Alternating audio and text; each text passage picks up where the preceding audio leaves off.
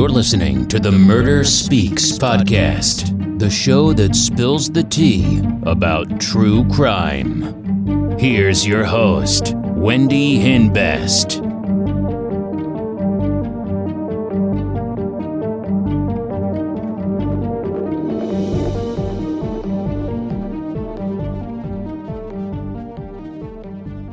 Hey, welcome back to Murder Speaks. I hope everyone's having a great week. So today's real crime story is about 19-year-old Devin Guzman of Easton, Pennsylvania. June 15th, 2000, Devin's two friends, Michelle Hetzel and Kiri Renner, found her dead in the back of her car. There's a body in a car and the individual is not moving. And I have no signs of life. No signs of life.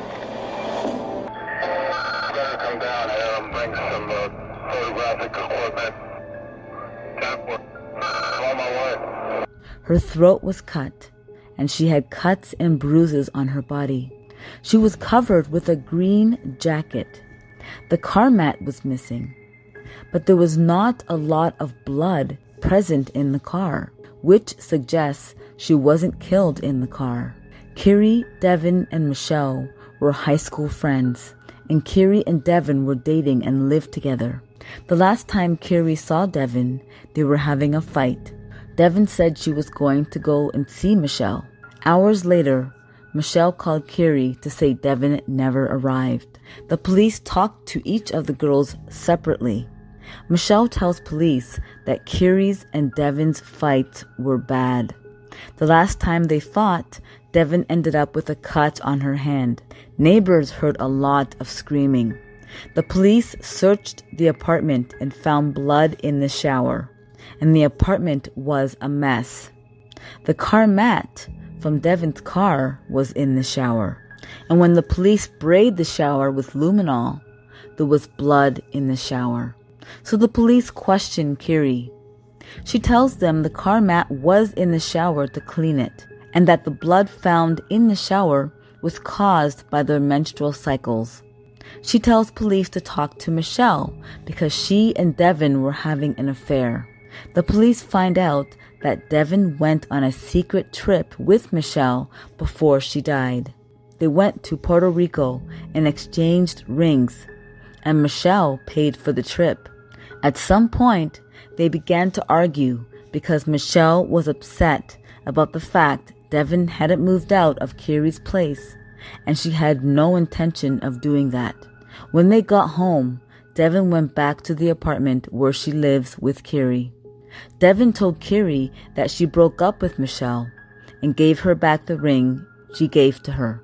Devin and Kiri began to fight physically, and while they were fighting, Devin received a series of pages from Michelle.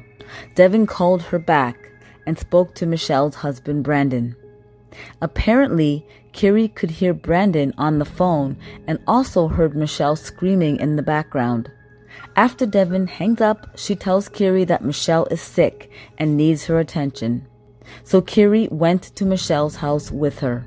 When they got there, Kiri stayed in the car while Devin went to the door. Brandon tells Devin that Kiri has to leave because Michelle didn't want her there. So they left and Devin dropped Kiri at their apartment. Then she went back to Michelle's place. At around 12:45 a.m., over an hour later, Kiri received a call from Michelle that Devin never showed up. At 2:30 a.m., Michelle and Brandon arrive at Kiri's place. Michelle tells Kiri to call the police.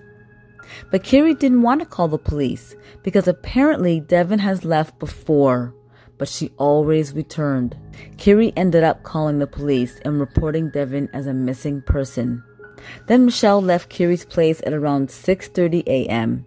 and returned later that morning with some food and suggested that she and Kiri drive around looking for Devin. While they were looking, Michelle suggested they look in Canal Park. Apparently, Michelle and Devin went there together.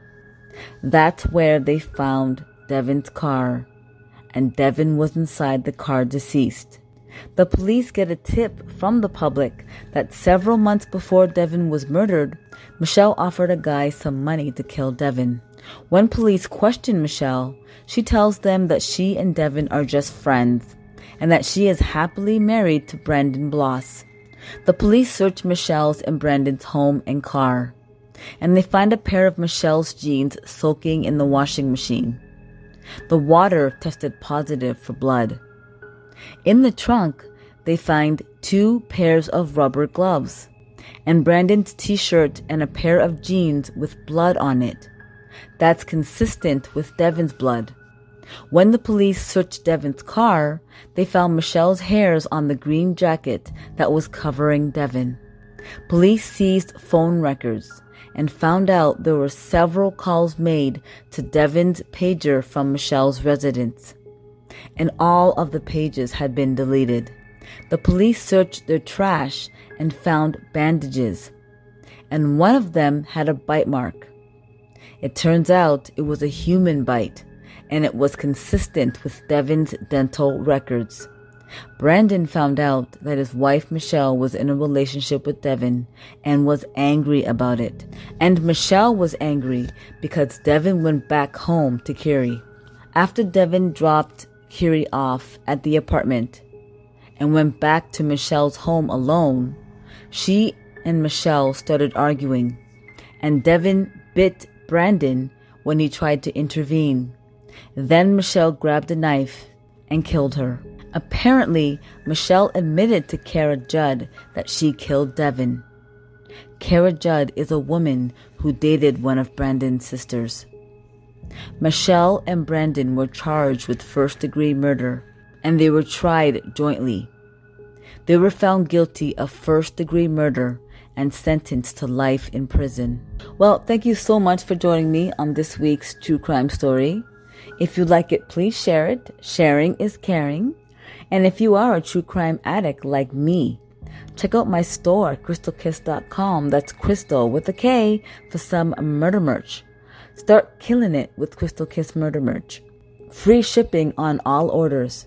And you can use discount code MURDER15, that's MURDER15, and save 15% off your entire order. Check out my YouTube channel, Crystal Kiss, for more real crime stories. And check out my other YouTube channel, Wendy Boo, where I like to play games like a Roblox and Among Us. And check out my brand new YouTube channel, Puppy Planet, a vlog about all of our puppies. Don't forget to subscribe. Join me again on Murder Speaks. Thanks for listening. Bye.